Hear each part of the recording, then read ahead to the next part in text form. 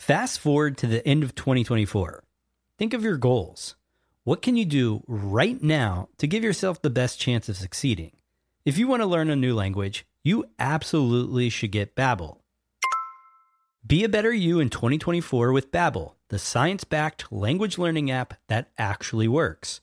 Don't pay hundreds of dollars for private tutors or waste hours on apps that don't really help you speak the language. Babbel's quick 10-minute lessons are handcrafted by over 200 language experts to help you start speaking a new language in as little as 3 weeks. I absolutely love Babbel because their courses help me learn real-life conversational skills. It's so easy to learn how to order food, ask for directions, speak to the locals without having to consult language apps. Babbel has over 16 million subscriptions sold. Plus, all of Babbel's 14 award-winning language courses are backed by their 20-day money-back guarantee.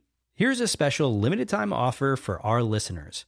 Right now, get up to 60% off your Babbel subscription, but only for our listeners at babbel.com/SPP. Get up to 60% off at babbel.com/SPP. That's spelled BABBEL.com/SPP. Rules and restrictions may apply.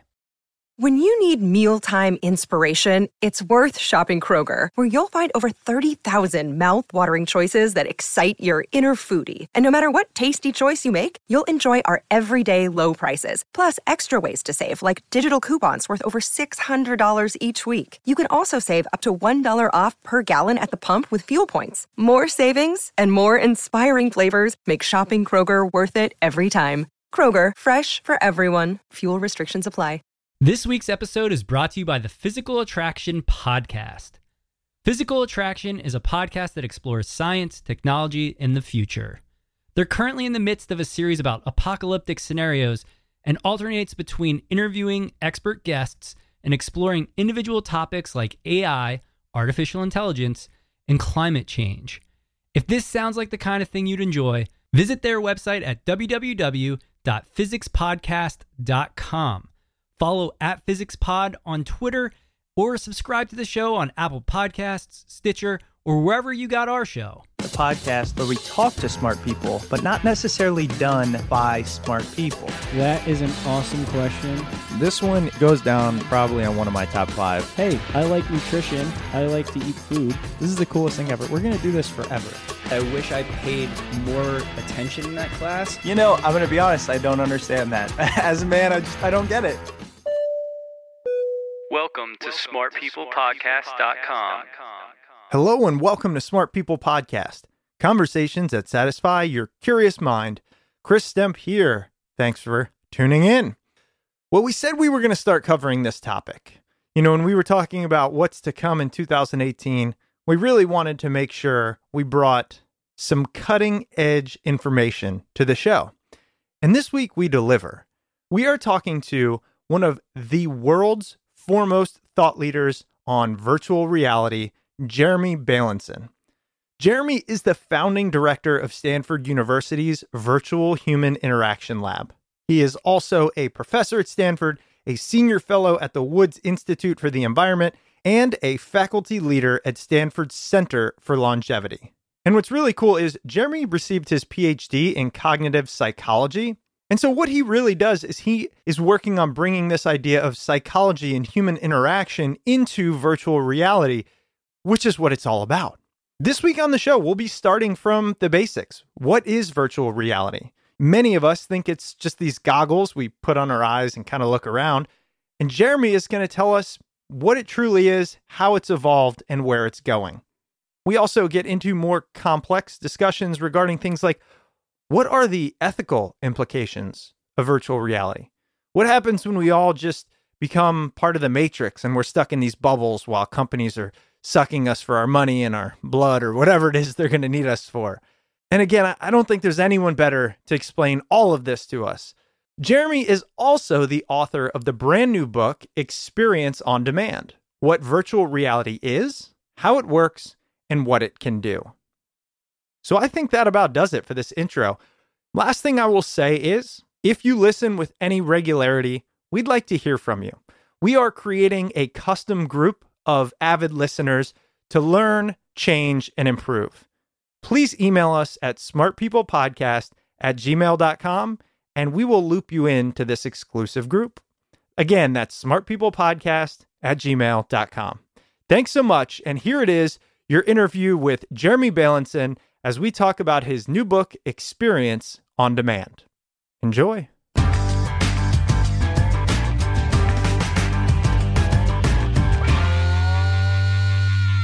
All right, Jeremy, well, I'm excited to have you on the show. Thanks for joining us. It's my pleasure. Thanks for inviting me. You know, I was just telling you how we recently had our year-end 2017 podcast, and we talked about how we wanted to learn about things like virtual reality and all of the science that goes along with it. So it's perfect to have you on.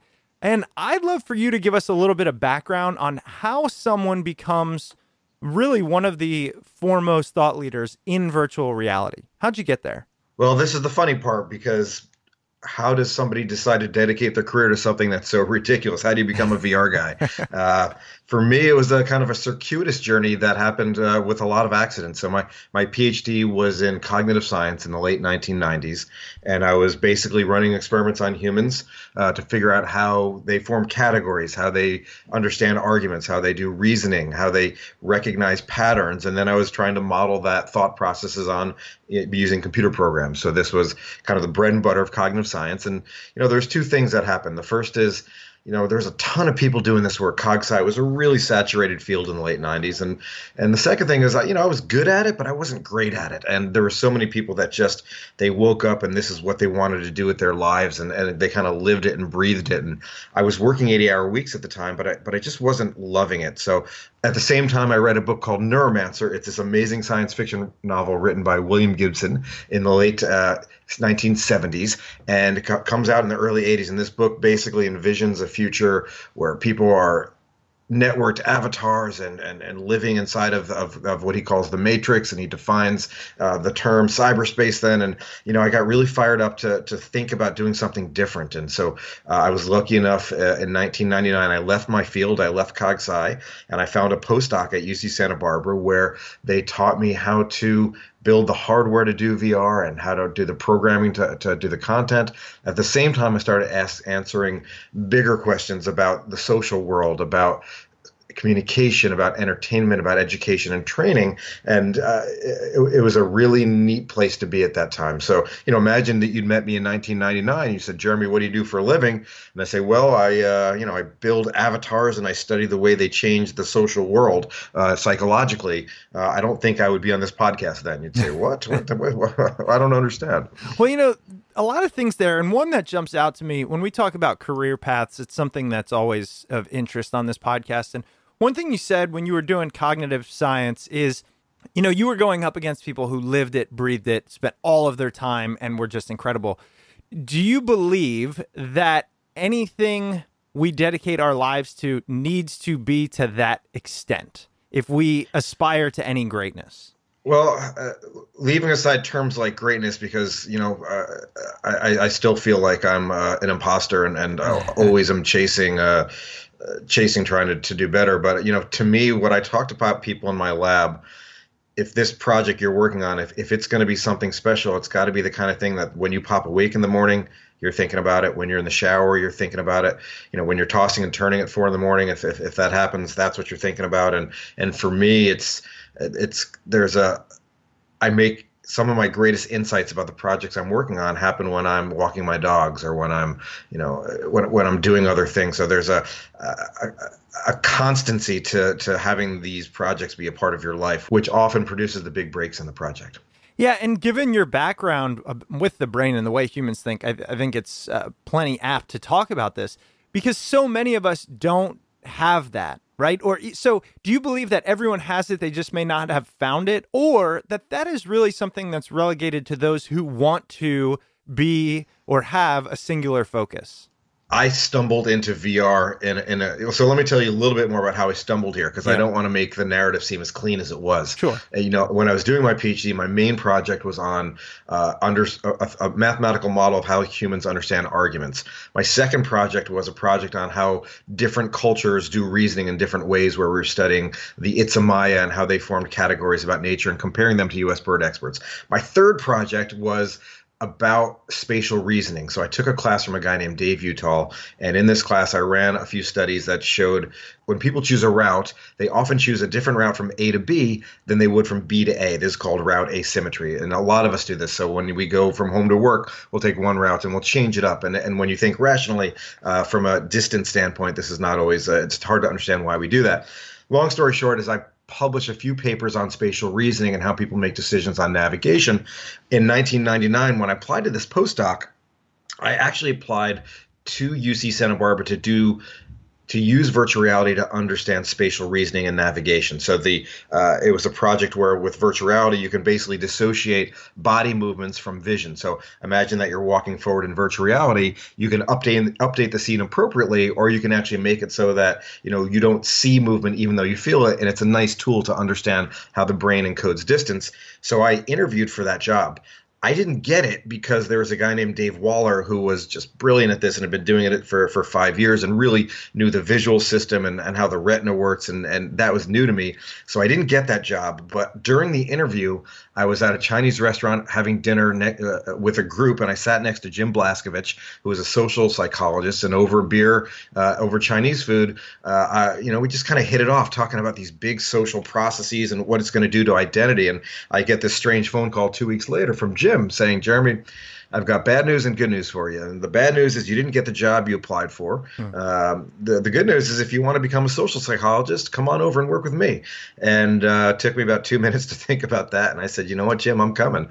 And it was really, had I not taken that class from David Utall and taken that class seriously, and it was my third line of research and published that work, I would not have gotten in the door for the interview at UCSB. I wouldn't have met Jim, and who knows what I've been doing. So you got to be lucky too. One last thing before we dive into VR on this, it just hit me, but our last episode, we interviewed a guy really smart. I really enjoyed it. And he was talking about education and actually making the case against education. And more so, he was talking about the burden it puts on taxpayers to fund not only high school, but much of, post-high school education, and that it's lost on many people who really don't want to be there. What's interesting is, as I talk to you, obviously highly educated, how do you think education served you in a way that is now serving others?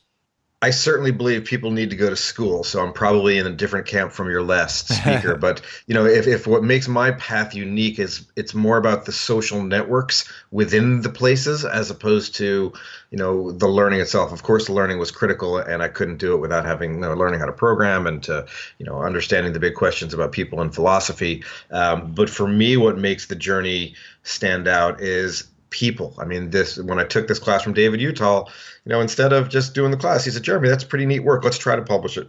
And we published it. And then, at UC Santa Barbara, during that interview, it was sitting next to Jim and talking to him and having that conversation that really propelled it through. So for me, we talk about why you need to have universities. And one of them is just getting people together in these contexts where it's not always about the class itself, but it's just about that learning environment. Yeah, and that was my take, and I don't want to drag you into this because what's the point? And we could go on for hours. His thing was, and then we'll move on, but his thing was, agree, the social aspect's amazing.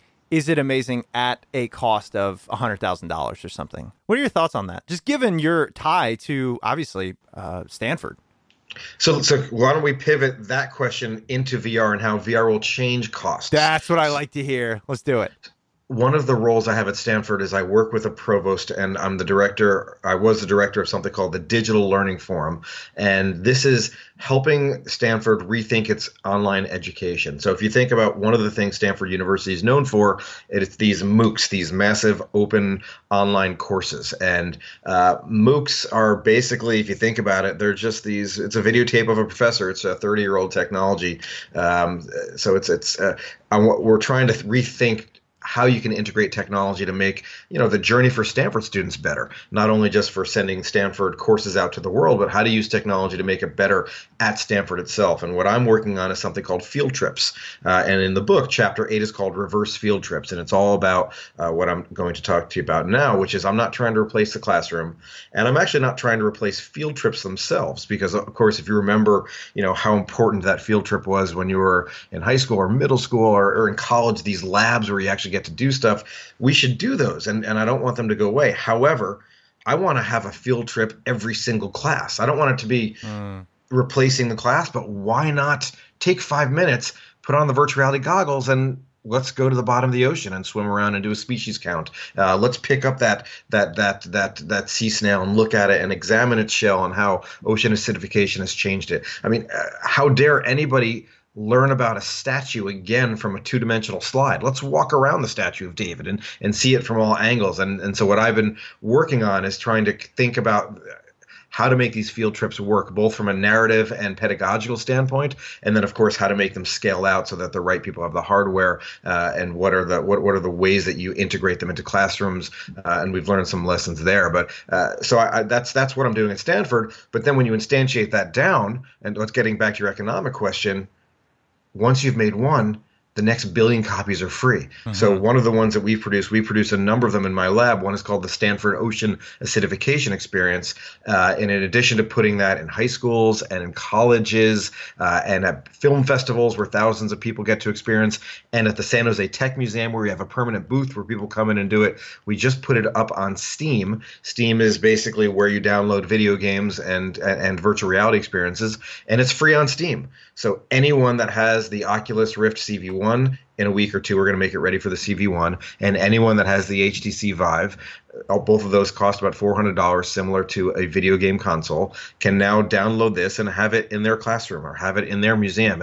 And what we're doing is putting that in lots of places to allow people to have these journeys. Wow. Okay. Oh, boy. Let's get into it. Tell us what VR is, and really start from that bottom level and go into a little bit the science behind it, how you view it as a medium. So virtual reality, if you've never done it before, think about, instead of watching a movie, you're in the movie. And when you move your body, the scene changes. So if you turn your head around, you see stuff behind you. If you move your right hand out in front of you, you see it. There's a cycle of 3 technological processes. It's called tracking, rendering, and display. Tracking is a fancy word for measuring your body movements. So we've got cameras that can measure if you've moved your body.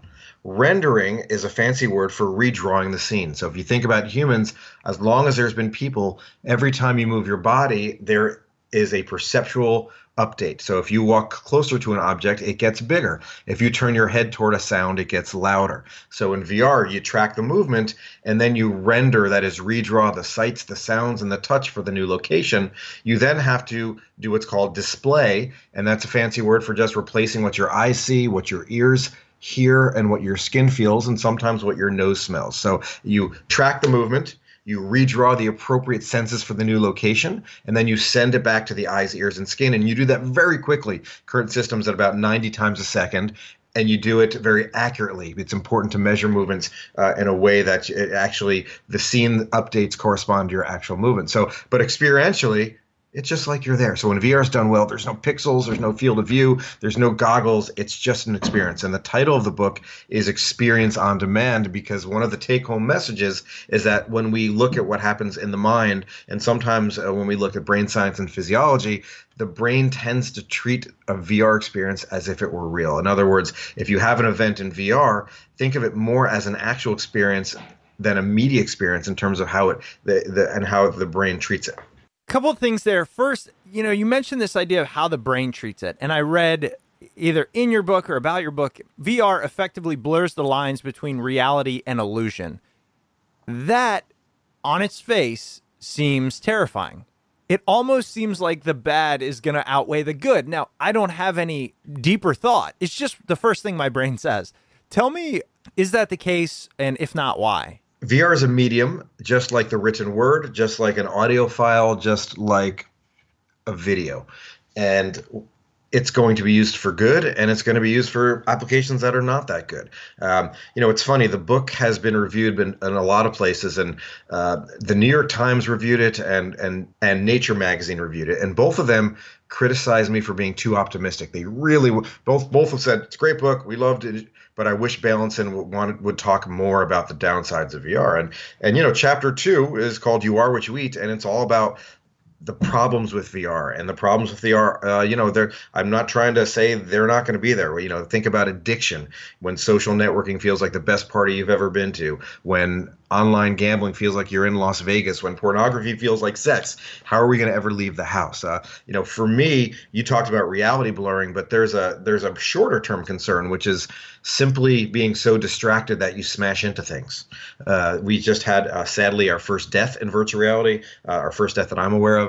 A man in Russia was playing a immersive video game and fell into a plate glass table, and instead of going right to the hospital, tried to play the game a little bit more and bled to death. What? So, there's going to be, as scary as that sounds, if you were to go back in time and say, would people drive while typing a device, you would say no, they would never do that. And so one of the things that I do and why I love coming on podcasts like this is I get to say, listeners, please do not drive while wearing a head-mounted display. And what I'm trying to do, because I do spend a lot of time in Silicon Valley talking to, the big tech companies at the highest levels. I was just at arguably the biggest company in the VR space. I won't name the company. And I had all of their VR team. There's about 100 people in a room. And I said, please, I was looking at the engineering wing. There's 50 brilliant engineers sitting there. And I said, please, can you make it from a hardware standpoint? Forget software. Can you make it so that a virtual reality goggle does not work in a moving car? Just make it so it doesn't work. Literally, it can't work. And I got some, I don't want to say nods, but at least I think I got them thinking. But it's to me, the distraction aspect is I worry about that even more than your concern, which was reality blurring, which is not knowing if something happened in the real world or the physical world. To me, it's the distraction thing that I'm worried about most. Right. And as you were saying the thing about not being able to operate it while driving, I kind of think of, this is a stretch, but it just came to me, something like the nuclear bomb, right? So it was nuclear technology was supposed to save the world from everything, from energy, and it'll be abundant free energy. And in the same token, it can be this incredible weapon, but it's like only use it sparingly. And then, of course, the U.S. to date, the only ones that have used it. So I feel like once we unleash something like virtual reality headsets, you might have one company that says it won't work while driving, but then you'll have somebody else who just turns it on. It's almost inevitable that these things are going to happen. I mean, if you follow the trajectory of augmented reality, which is for our listeners that haven't done that, that's you have normal glasses that let light in from the real world, and you overlay a digital image to it. So that's experientially, you could be walking around the street and you could see little signs hanging over cars or stores to tell you more about them. And when you look at the big companies that are making these glasses, when you read when you watch their promo videos, you see helping you fix a sink and doing math projects in the air with your children. And then when you actually build it, what they do is something called Pokemon Go, which was a video game that you chase around the world finding these little Pokemons, and that's for the people love what they love, and it's really hard to predict use cases. That's one of the stories we tell in the book was, Wozniak was talking about when he and Jobs founded Apple, and when they created the first personal computer, they had a very specific set of expectations what it was going to be used for. They thought it was going to be used for certain things, and when people started using spreadsheets at home, and it was just a very different use case, and that they hadn't predicted. Even arguably the smartest pair of minds to be in the tech space ever. It's hard to predict what people are going to do with stuff. Yeah, actually, great analogy or example with the Pokemon Go. Just like you said, are we continuing to innovate in a way that just serves the human, and the human itself is the flawed, boring, or lazy creature that's going to use it in the least impactful way? Well, we can take a step back and talk about what the market is funding right now. In other words, what are people actually paying to do in VR? And so one of the things that I've done, I run an academic lab at Stanford. I've co-founded a company called Striver, and Striver uses VR for training. And if you think about training, why do we use VR? Go back to the flight simulator. So in the late 1920s, Edwin Link decided he wanted to learn how to fly, but he didn't want to do it from a manual. Now, when we learn by doing, and we learn by making mistakes and getting feedback. That's just how the learning process works. Doing that in a plane is very expensive, right? You lose lives, you lose planes. It's a bad idea to have a novice fly a plane. Hence the simulator. It's the best of both worlds. It feels like you're doing something, but no one gets hurt and you can practice for free. And where we started with Striver was training National Football League quarterbacks and college quarterbacks in American football. And the quarterback, when he goes up to the line of scrimmage, he's got to look around and recognize a pattern, that is the defense. So he's got to do pattern recognition by turning his head back and forth. He's then got to make a decision. The decision is, do you keep the original play or do you change the play or adjust either of the plays that you're going to switch to?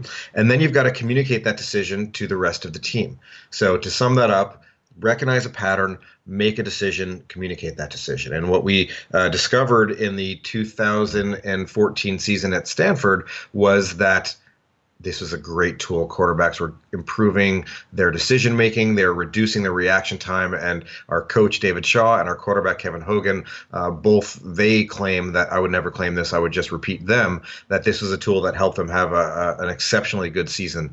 Derek Belch, who's the graduate student that did the thesis for the Stanford team, he graduates January 2nd, 2015. Forms this company called Striver. And to everyone's surprise, in 3 months, Derek signs 5 NFL teams to multi-year contracts in the first couple months. And since then, it's just been this wild ride where you're actually seeing a use case that is helping people. And the neat thing is, of course, there's many, many athletes that are using this across all sports. German national football team, the U.S. Olympic ski team, NBA teams. There's a lot of action in the sports, but that pattern that I just talked about, that process of recognize a pattern, making a decision, and then communicating that to others, it turns out just about everyone in their job has to do that. And as of today, I can announce that we have trained over 150,000 Walmart employees using virtual reality to get better at their jobs. And so, imagine that it's your first day at Walmart, and it just happens to be the day after Thanksgiving. We call this holiday rush.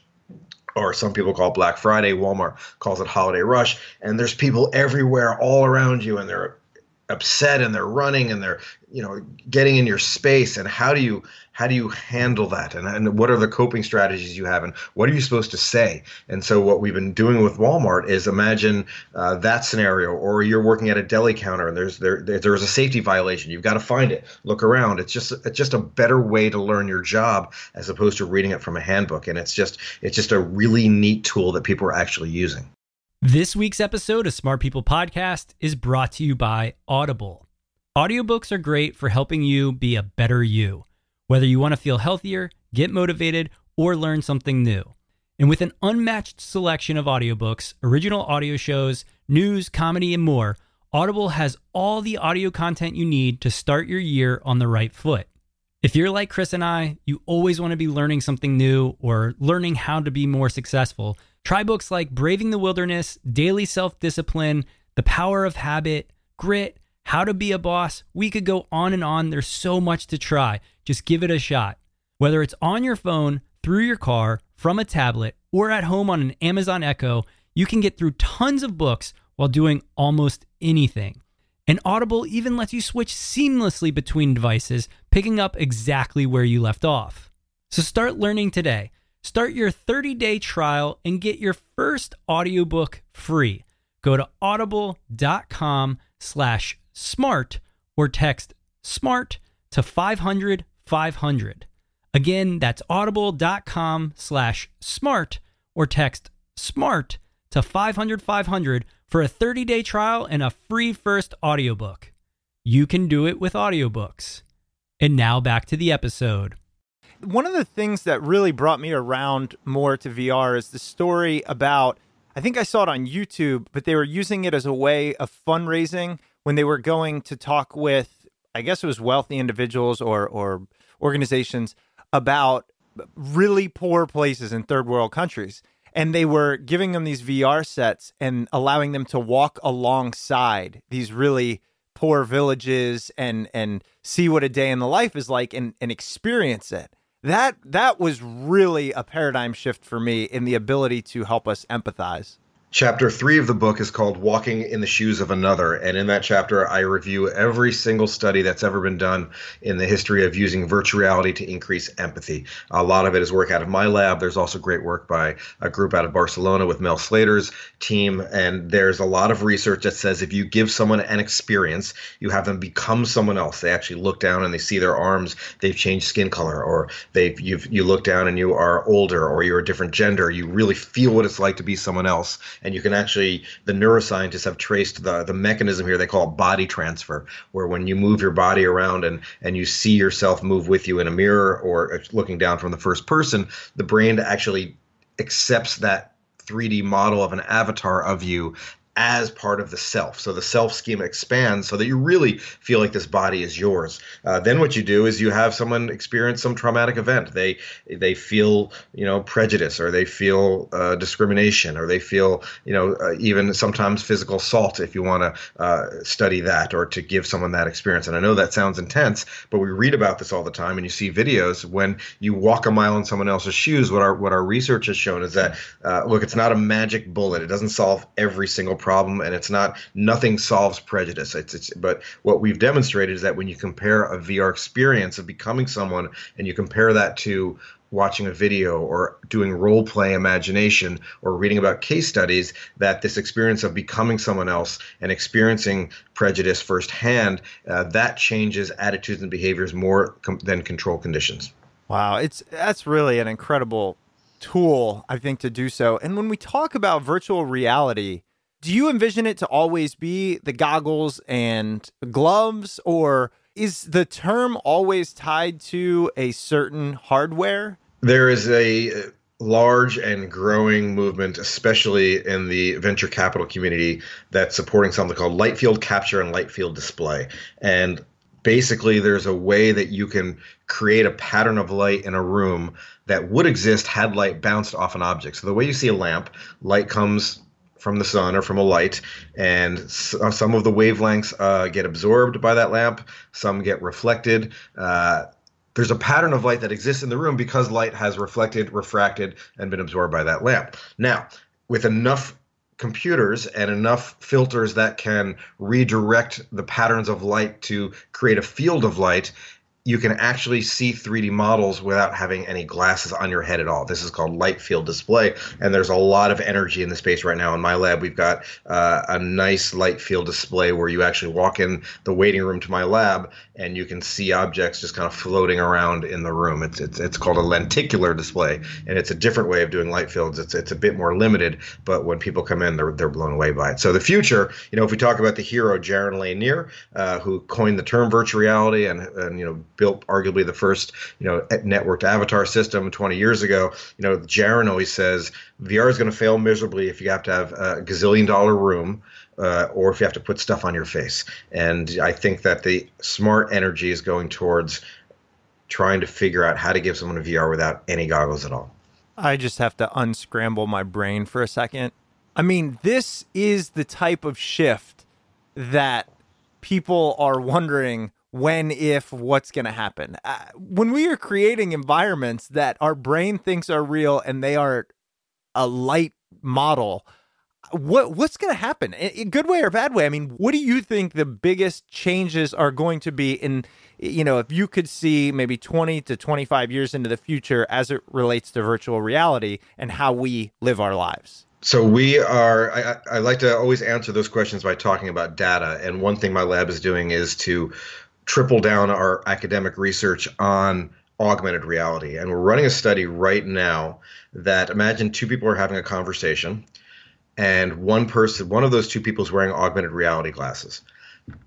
That person sees a third person in the room projected on the glasses that only she can see. So if you're following this, there's two people sitting across the table physically. One of them has augmented reality glasses. And then there's a third person that's networked into the conversation that only that person with the glasses can see. how does that change the conversation between the first two people? And, we just tried this. We literally just tried this yesterday, meaning we got the networking working. And I was sitting there with my graduate student and we were having a conversation. He had the goggles on and he was non-verbally interacting with a person that I couldn't see who was in the room with me. And we just didn't know how to function. So what we're studying is how does the world change when all of a sudden there's people in the room that not everybody can see, but they're there. Is that going to just short circuit our brain and we just can't function? So let me tell you about the good use case. I mean, it's fun to talk about the mind bending stuff, and that's why it's great to be a professor, because you get to do that for fun. And it's great. The home run application here is if I can make it so that this what I call social presence, or what the field calls social presence, is feeling as if that avatar is really there. If I can make that interaction, there's a reason why video conference is okay, but it's not going to replace important work meetings. If I can make it really feel as if that person is there and eye contact works and body posture works in the right way, then we've just eliminated the need to commute to work. Now, not every day, because you need social contact, you need that water cooler, and I'm supportive of that. But how many people get in a box, drive for an hour behind a bunch of other people in boxes, get to work, and then sit at a computer, clack all day, and do the same thing back? And if we can get rid of that commute, think of the productivity of time we've saved, think of the amount of fossil fuels we've saved, think of the road rage we've gotten rid of, germs from public transportation. You should still travel to meet your loved ones, to go to parties, and even to work for really important meetings, but not every meeting's that important. And we've just solved climate change if we've gotten rid of the commute. That's a great example, specifically because oftentimes in my presentations that I do, I'll talk about how there was a great study that said one of the worst experiences we go through is commuting. And so if you could eliminate that, I think it would increase the overall happiness of a lot of people on top of all the things you mentioned. However, as you mentioned, we don't need to go to the office. And if that becomes a reality, essentially we won't need to move. I always think back to, and you mentioned the Matrix earlier, is this just one step closer to us being blobs in an egg-shaped structure with a liquid that sustains us as our brain experiences things from all over the galaxy? I'm a firm believer that people are people, and we like to go outside and do things. And I'm with virtual reality. Let's forget augmented reality for a second. With virtual reality, we have a 20-minute rule in my lab. After 20 minutes, take it off, walk around. And more often than not, people don't really want to go back in. There's just not that much reason to be in VR for longer than that. VR is really good for these short bursts. And I spend a lot of time in the Valley with the companies that are producing VR and the content and even the video games. And I'm not saying that there aren't games that people play for longer. There's a couple of them, and there's a tiny proportion of people that do spend that amount of time, hours as opposed to minutes. But more often than not, you see someone go into VR, do something that is intense and crazy and that they couldn't do in the real world, and then they don't go back in after. It's after 10 minutes, 15 minutes. It's not a everyday thing. It's not a all day long thing. So I'm not as concerned as some are about this kind of we're all going to become pod people, Matrix vision. But that being said, I'm wrong every day. So. Well, as you mentioned that, I was thinking about how are our other senses impacted by virtual reality? So what's the current state of the technology as it relates to things like smells and touch, as opposed to just sight? And also, where do you think that's going? So when you line up the senses, sight and sound, we're very aggressive on we being the field. The images look great, the update rate is quick, the resolution is quite good. Sound, if you have earphones on, we can do spatialized sound so that if a bird flies by, the sound follows the bird.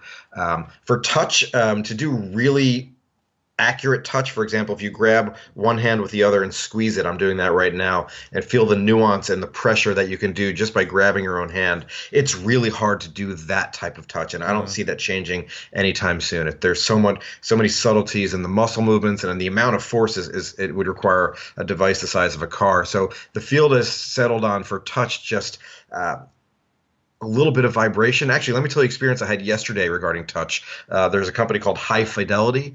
High Fidelity, if you remember Second Life, Second Life was the networked avatar space that's still around and thriving. Actually, still has many users that go in there quite often. But during the heyday, it was a very popular thing for the media to talk about. Anyway, their CEO Philip Rosedale, his new company is called High Fidelity, and it's Second Life but in immersive VR, where you're wearing the goggles and you've got hand controllers. And what I did yesterday, they had this big event for the press where it was a dance party where there was 30 people in a huge warehouse where everybody had full body tracking, arms and legs, and you were dancing and listening to music networked into the same virtual reality dance club. And I was wearing this vest, and this vest had some number, more than a dozen pressure points where you could feel the vibration, and the vest would move as a way so that you'd basically feel touch and pressure against your chest.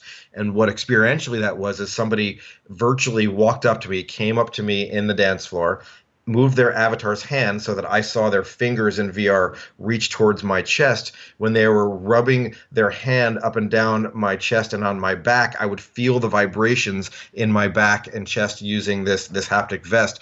It was unbelievable. Wow. It was just unbelievable. What about smell? My guess is the real evolution is going to be just triggering the brain to imagine it's smelling something. So we just published our first study using virtual scent. It came out about 2-3 weeks ago in a journal called Presence, which is the big VR journal. We built virtual donuts. And the big idea here is, let's take a step back. Imagine that you were eating a vegan patty and it looked, smelled, and felt in your hands via touch like the best hamburger you'd ever had in your life. We've just solved two things: climate change, because of all of the deforestation that goes with the cattle industry, and the obesity epidemic in the United States. So the big idea, take a step back, is if we can make taste occur virtually through scent, touch, and sight, then we've solved a really important problem. So the study that we ran had people, so experientially, imagine that you look down and in VR, you're moving your hands and you saw a donut in your hand. Okay. What we varied experimentally, half the subjects felt a donut. We actually put a plastic donut in their hand. The other half didn't feel a donut. And then half the subjects smelled the donut. We used a olfactory device to actually put donut scent in their nose. The other half didn't smell the donut. So everybody saw the donut, but some people felt it in their hands, others didn't, and some people smelled it and others didn't. Now, because this was the first study, we had two competing hypotheses here. One was satiation, which is you'd feel like you ate this donut and you wouldn't feel like you needed it again. The other was priming, which is, boy, I just really got reminded of donuts and I'm going to go eat a bunch of them. After the study, we had a taste test where they actually got to eat real donuts, and what we discovered, and this is very preliminary, there's about 100 subjects in the study, there needs to be dozens more before we can say this authoritatively. What we found in a preliminary first test was evidence for satiation, that feeling the donut and smelling the donut actually caused you to eat fewer donuts later on. So do you think it's possible to do that scent in a different way? I mean, where will it be in 10 years if we're trying to modify the senses?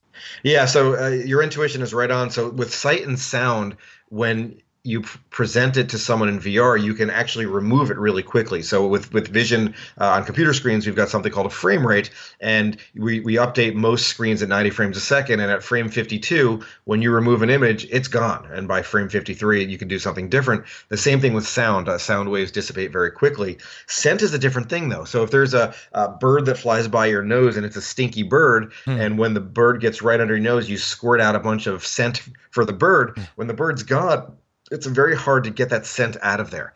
You can use fans and stuff, but it's very difficult. So what you're suggesting is some kind of a direct brain connection. We call this BCI, brain-computer interface. And, I don't know, for 5 years or 10 years or 20, obviously there's a lot of smart people working on the problem. It's a very different type of a solution and when we go again to the Bible, Neuromancer by William Gibson, that's how it was depicted in that novel. Interesting. Okay, well, now I want to talk about what is currently available to the average consumer, because my producer is a technophile. He loves this stuff, and he was saying, look, VR is really good. You can go get it. And I said, well, then why isn't it everywhere? And he was like, maybe it is, and you just don't know. I'm interested in it if it's worth my time and money, especially when you were talking about things like being able to download some of this content from Stanford and explore the ocean, and then maybe doing it with my son when he gets older.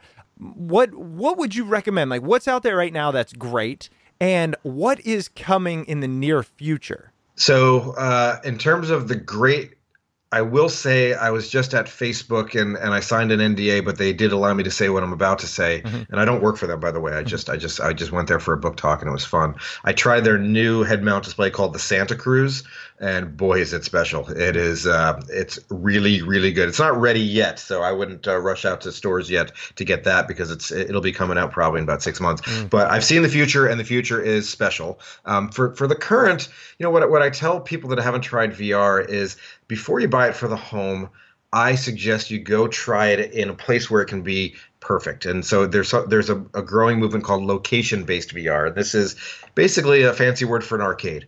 And there's a great company in San Rafael here in California called Nomadic. Nomadic has this amazing arcade where it's a backpack system and you're running around and there's drones and all sorts of objects you can grab, and that's really neat.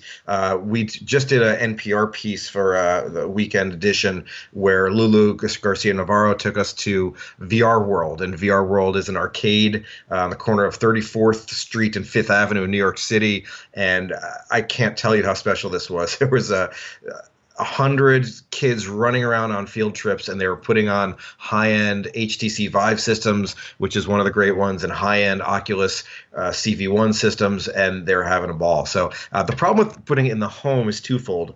One is if the tracking equipment measures your physical movements, isn't perfect, then the experience is going to be off. And you want someone just that can really make sure it's calibrated the right way so that the experience is good. The second thing is content. It's hard to find the right content. There's a lot of content out there that's mediocre, and you want someone that's really curating that for you. And so my advice to listeners would be start by going to an arcade, to a museum, somebody that is going to make it perfect for you. Look, I have a 6-year-old daughter and a 3-year-old daughter, and of course I have a VR system in my backpack all the time because that's what I do for a living. I don't use it at all at home for fun, and my daughter, my 6-year-old, I've let use it 4 times in her life for maybe about 2 minutes a pop. So, wow. I'm not sure listeners need to go out and buy one for the home. I think you should go try it, though. It's awesome. Yeah, I love that. That's a great way to end it. Well, Jeremy, I've really appreciated it. And again, the book is Experience on Demand, What Virtual Reality Is, How It Works, and What It Can Do. And I want to ask you to tell our listeners, what else is covered in this book that you think will excite or entice or just inform if this is a topic that we're interested in? The book is written for the smart person that keeps hearing this word virtual reality and, kind of knows what it is, but just wants to know more. Yeah. Questions like, how old should my child be before I let her go in? And what kind of experiences should I do versus shouldn't I do? And, what I tried to do in the book is to tell stories. And the neat thing about being, at Stanford for the last 15 years in the heart of Silicon Valley is that there's a lot of fun things that have happened. So we talk about, heads of state that come to the lab to learn about should we make this part of their education system, and CEOs of the biggest companies that are trying to figure out, should they invest their time and resources in it. And so it's in some ways it's a history of the last 5 years of this consumer revolution to kind of talk about how Silicon Valley has ported this thing out and should it really be there? And you get from the way that I talk, I'm not a VR evangelist. I don't have a Facebook account. I don't play video games. I don't do social networking. I do some Twitter for work purposes. And so I'm not a let's all go out and use technology all the time guy. What I recommend VR for are very special experiences. And you cover a number of them in the book, which is really fascinating. Last thing, real quick, I wanted to ask you is how do we get rich off of VR? What should I go invest in? What do you recommend? Stocks, companies? What are you doing? If I knew that, I'd be rich too. Come on. You got to know some extent. Okay, you don't have to give us a company, but what are the monetary implications of VR going to be? So I'm not trying to be difficult here. Sure. I just spoke at a conference that had it was the Cayman Alternative Investment Summit, and it was 500, East Coast investors from the best of the best places that, came to hear about weird technologies. And my advice to them was, if you're going to invest in a VR company, try to find a problem it's going to solve as opposed to blindly putting money into the tech for its own sake. So going back to Striver, which again, full disclosure, it's a company I co-founded. Striver is succeeding. We're now 70 employees, and we have a big announcement coming up in the next week or two about how we're going to grow quite bigly very soon. The reason Striver is doing well is because we didn't start by saying, let's throw VR at everything. When I told you about that Walmart example, there's a guy named Logan who read every word probably a dozen times of the Walmart training handbook. And of the thousands of things we could train in VR, we only pulled out 10 of them. And just to start, and those 10 things that really leverage VR, leverage having to look around a room and leverage this arousal that you get from being in an intense situation. And so my advice to people is find things like that where you're not using VR just because it's there. You're finding a problem that it solves inherently, and actually that leverages what makes the VR experience special. Absolutely. Fantastic. Well, again, Jeremy, your book is Experience on Demand. Fantastic. Thank you so much for your time. Thanks for being on Smart People Podcast. This is a real treat, and looking forward to the next time. Absolutely. All right. Have a good one. You too. All right. Bye-bye. Welcome back. I hope you enjoyed that interview with Jeremy Bailenson. Jeremy's book, Experience on Demand, What Virtual Reality Is, How It Works, and What It Can Do, can be found at your local bookstore and on Amazon. And as always, if you decide to purchase the book through Amazon, please use our Smart People Podcast Amazon link located at smartpeoplepodcast.com/Amazon. As always, any purchase you make through the link comes at no extra cost to you, but it does greatly help support the show. If you'd like other free and easy ways to support the show, head over to iTunes or Apple Podcasts and leave a rating and review over there. If you'd like to reach out to the show, you can email us at smartpeoplepodcast@gmail.com or message us on Twitter @smartpeoplepod. Don't forget to head over to smartpeoplepodcast.com where you can check out all of the old episodes and sign up for the newsletter if you're interested. Make sure you stay tuned because we've got a lot of great interviews coming up, and we will see you all next episode.